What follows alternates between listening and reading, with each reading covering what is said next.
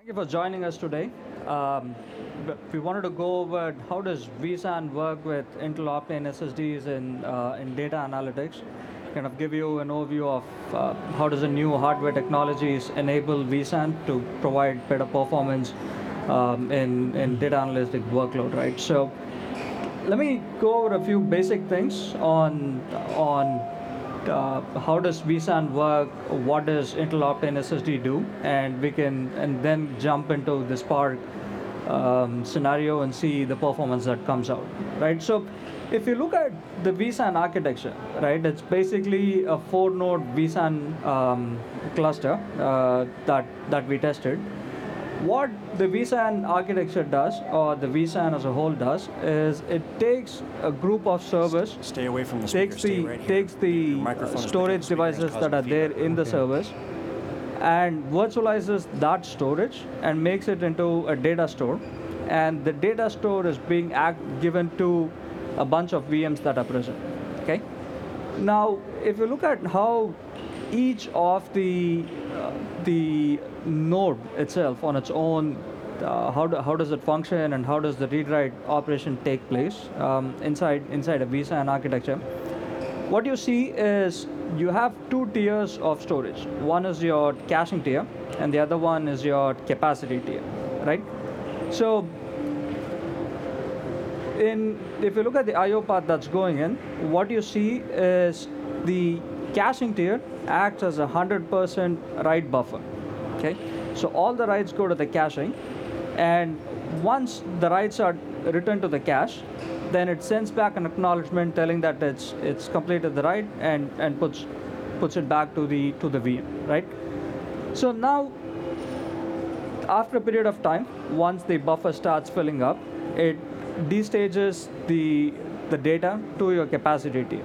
Okay, so once the destage is complete, all the reads that come out from the capacity tier. Okay, so let me repeat this again. The caching tier acts as a 100% write buffer. All the writes go into it. After destage, your capacity tier acts as a read, right? So all the reads come out of the capacity tier that's there. If there's a hot read scenario that comes out, right? When I say hot read, what I mean is, as soon as you write, there's a read operation that comes out. That gets serviced by the caching tier. Okay, so take this scenario and look at how does Optane SSDs help, right? If you look at the Optane SSDs, there are few key characteristics that help in a 100% write buffer scenario like a vSAN, right? The first is latency. So I wanted to show you some numbers on how does the latency work, how does the endurance work for an Optane SSD, and how does this benefit from an overall architecture perspective, right? If you look at the graph that you have on the left, it's basically a write pressure test where you have a bunch of 4K random writes that are being done, and you see what's the read latency that's coming out from comparing it with a standard NVMe device to an Optane SSD. Okay, so what you see is over a period of time, the latency goes across on a standard NVMe, right? And what you see in the blue line that's there is Optane's latency pretty much stays flat. Okay, so just comparing it over time, the standard SSDs kind of rise from a latency perspective compared to an Optane SSD where the latency remains flat over a long period of time. Okay, now most of the workloads usually are falls in the range of the 8 to 10x difference from a latency perspective, right?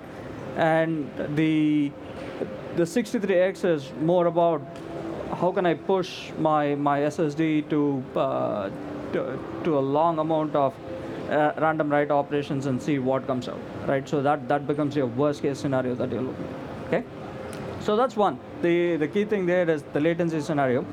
The second aspect is the endurance. If you compare the standard NVMe SSDs that are there in the market today, you're looking at around 3 drive writes per day for some of the newer ones that have come out, right?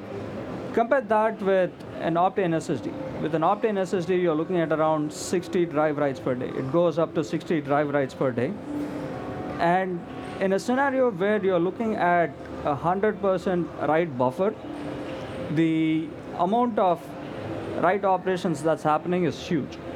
And endurance plays a big factor in how the device fits in that particular use case, right? So it becomes a perfect fit for a vSAN architecture where you have a 100% write buffer scenario, and Optane with its endurance and low latency and the higher IOPS falls right into it, okay? So this kind of translates to, hey, I don't need a large amount of caching device. I can end up using a small amount of Optane and replace a large amount of caching that I currently have, right? So VMware came out with a blog explaining this whole concept of how does it work, how does the whole endurance scenario affect the size of my caching, right? There's a detailed table that's been put out on this blog that gives you, okay, how does different I/O patterns affect how much of standard SSDs do I need and how much of Optane SSDs do I need, right? So there's been quite a number of tests by a whole lot of bloggers and press around the world on this, and this one of the nice quotes that I like is, use Optane as your default caching tier device when you're using vSAN, and that's a pretty good statement, right? So I wanted to give you an introduction on how does Optane fit in a vSAN architecture, and kind of go over from there, right? And Ahmed, who's been doing the testing on the Spark benchmarking, will go over in detail on what kind of scenarios did he see and the numbers that's come out. Okay, thanks, Vivek. So this is Mohammed Elsaid. I'm a cloud specialist at Intel. So the objective of this test bed is to show what is the performance gain of having Optane inside vSAN in data analytics environments. Okay, so from time to time we see customers who are interested in building new cost-effective, high-performance data analytics solutions, and we see that Optane is fitting well as a cache layer for the vSAN environment. So for this objective, we have built a test bed with this environment. So we have Intel Optane as a cache layer for the vSAN data store, and we have 4 nodes clusters, and we have built a shared distributed file system, which is cluster.fs. So as you know, HDFS is the normal distributed file system for data analytics. However, we see cluster file system has comparable performance. However, it is much easier and much straightforward in deployments. So we have used the cluster file system as a distributed file system for the data analytics environments. And on top of cluster file system, we have deployed Spark cluster in a standalone mode with 8 workers and 1 master node. So this is the data analytics environments that we have built. I will go in deep with each layer details and configurations. And for the benchmarking, we have used TeraSort and TeraGenerate as a benchmarking tool for Hadoop clusters and data analytics environments. So basically, for the servers specs, we have used Pearl Skylake servers in our Intel labs with dual sockets per server. Each socket has 20 physical cores, and the server has 384 gigabyte of RAM. And for each server, we have just 2 Intel Optane drives that act as a cache layer for the vSAN. And for the capacity tier, we have 4 NVMe drives. These are Intel NVMe SSDs, which is a P4510 in 2 terabyte capacity per disk. And for the network backbone, we have used the 10 gigabit Ethernet Intel cards. And each server is ESXi 6.7 version, which is the up-to-date release by VMware. Yeah, for the vSAN environment, we have created one vSAN data store from these 4 servers, and it's a vSAN 6.7 in all flash configuration. And the system memory is actually the aggregate memory and the aggregate cache and storage capacity of these 4 servers. We have TFF0 for the fault tolerance, and we have disabled the checksum because actually the checksum is already done by Gluster file system. So there is no need to have dual checksum also by the vSAN data store. Yeah, for the Gluster file system implementation, we have used the Red Hat Gluster file system 3.10.12. It's actually a set of virtual machines, and each virtual machine is a CentOS 7 release. Each virtual machine has 16 virtual cores and 128 gigabyte per VM. For the storage, we have 2 storage disks. One is for internal usage. This is for the operating system. And the other disk is actually the disk that will be used for the distributed file system. Okay, so the 4 terabyte disk is the disk that is used by each virtual machine for the distributed file system. And the 2 terabyte disk is the internal disk for the operating system usage. And there are different types of Gluster file system volume configuration. We have used the striped volume, which has concurrent parallel read and write operation to have maximum IOPS. There are different configurations like replicated configurations and replicated stripped configurations, but due to the low amount of servers that we have just 4 nodes, so we have used just the stripped volumes without replication. For that running test, we have used 2 tests to compare. We have 3 virtual machines of Gluster, so 3 nodes of Gluster, and the other test with 4 nodes of Gluster. One VM is 4 terabytes, so with the 3 nodes, we have 12 terabytes as a distributed volume. With 4 nodes, we have 16 terabytes as a distributed volume. And if you know Gluster, Gluster has their own native client protocol for the client access to the Gluster file system, which is called native client Fuse for Gluster nodes. So we have distributed this Fuse client on all Spark virtual machines in order to have the native protocol with Gluster file system that ensures high performance. Yeah, and finally, we have deployed the Spark cluster in a standalone mode. So we have used the Spark version 2.3.1. As I mentioned, in a standalone cluster, we have 1 master node and 8 worker nodes. And each worker node, as well as the master node, are all CentOS virtual machines. These are the specs of the virtual machines. They have almost the same specs like the Gluster file system. However, for the storage part, we have only 1 internal disk for the operating system, and the mounted file system from the Gluster is the one used for the loading the data and doing the read and write operations.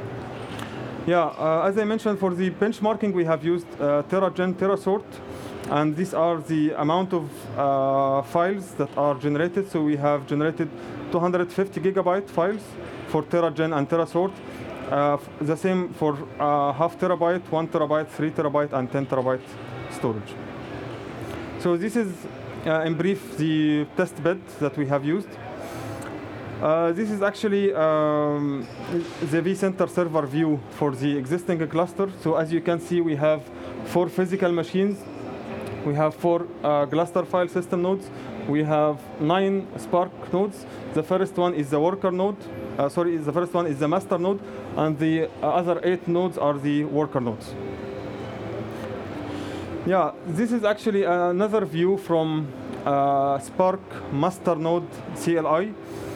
I mean from this view to show that this is Gluster file system. So as you can see, the TeraSort and TeraGen are operated on the Gluster file system share, which is in 12 terabyte for the 3 nodes and 16 terabyte for the 4 nodes. Okay. Yeah, for the benchmarking results, so as a brief intro for TeraGen, TeraGen is a random generated database benchmark. So it generates random data in a certain size that you specify. So for example, we specified 250 gigabytes, so it generates random data in 200 gigabytes. And then TerraSort is sorting this data that is generated. So for every test that we generate different size of data, and then we sort it. So this is a very well-known benchmark for Hadoop clusters and big data analytics environments.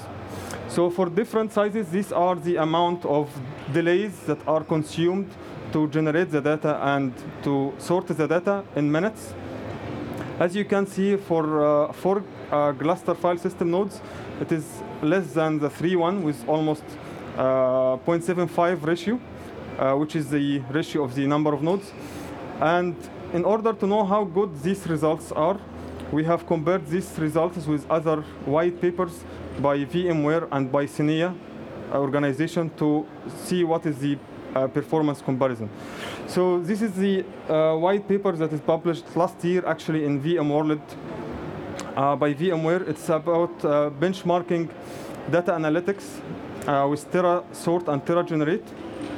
However, it's a different environment. It's an environment with 13 physical machines, HPE machines, with dual socket processor, Broadwell per machine. It has half terabyte of RAM, and for each physical machine there are 2 mechanical disks for 800 gigabyte NVMe and the 12 SAS drives for the capacity tier SSD. In this environment, they have used Cloudera, not Spark, and they have used HDFS as a distributed file system. So this is a very well-known environment for many customers to have Cloudera with HDFS. So as you can see, we compare the 4-node cluster file system with the white paper that is published last year by VMware. So as you can see, for the 13 physical machines, there is almost a factor of 0.4. Okay, so the consumed time in TerraGen and TerraSort is almost a factor of 0.4. So this means that for a factor of 0.4, we have consumed 13 physical machines. However, with 4 physical machines, we have consumed 0.4 of this value. This means, in other words, that if you have 10 servers of Perley, Skylake, and Optane, you can achieve the same performance of the 13 servers of the Broadwell-based CPU without Optane, okay, with simple calculation. So it means that with using Intel Perley, Skylake, and Optane, you can save almost 25% of the required number of servers. Okay, so it's actually very important for the TCO calculation, because some customers claim that Intel Optane is a little bit expensive as an SSD. However, it actually saves a lot of other servers needs from IOPS and latency requirements. Yeah, another comparison. Here it comes another white paper. It's actually a CNIA white paper in cooperation with Intel. So in this paper, there was a 1 per metal server, which is Perley, Skylake, and Optane. However, Optane in this environment is used as extended memory with IMDT, which is an Intel extended memory technology. Because it's a per metal, there is no virtualization, there is no VMware, there is no vSAN. So in this case, Intel Optane is used as an extended memory, not as SSD disk for a cache layer, because there is no vSAN layer, so there is no cache layer here. Okay, so it is used as an extended memory. And for the file system, Hortonworks is used. And for the capacity tier, there are 6 Intel SSDs. Okay, so as you can see, if we compare also the 4 nodes cluster from Spark with vSAN environment, with this per metal, it's almost a factor of 4, which means that the virtual environment has actually a very close results with the per metal environments. Okay, so it means that with Intel Optane, when having Optane inside vSAN as a cache layer, you have actually a comparable performance with using Optane also as an extended memory inside a physical server. Okay, however, the The gains that you can have from the vSAN cluster here is actually the high availability, because it's a virtual environment, so it has higher availability compared to the bare metal one, and the simple and flexibility in the resources management, because you are managing a virtual machine, not a physical machine, so you have more flexibility. However, from performance point of view, you have comparable performance.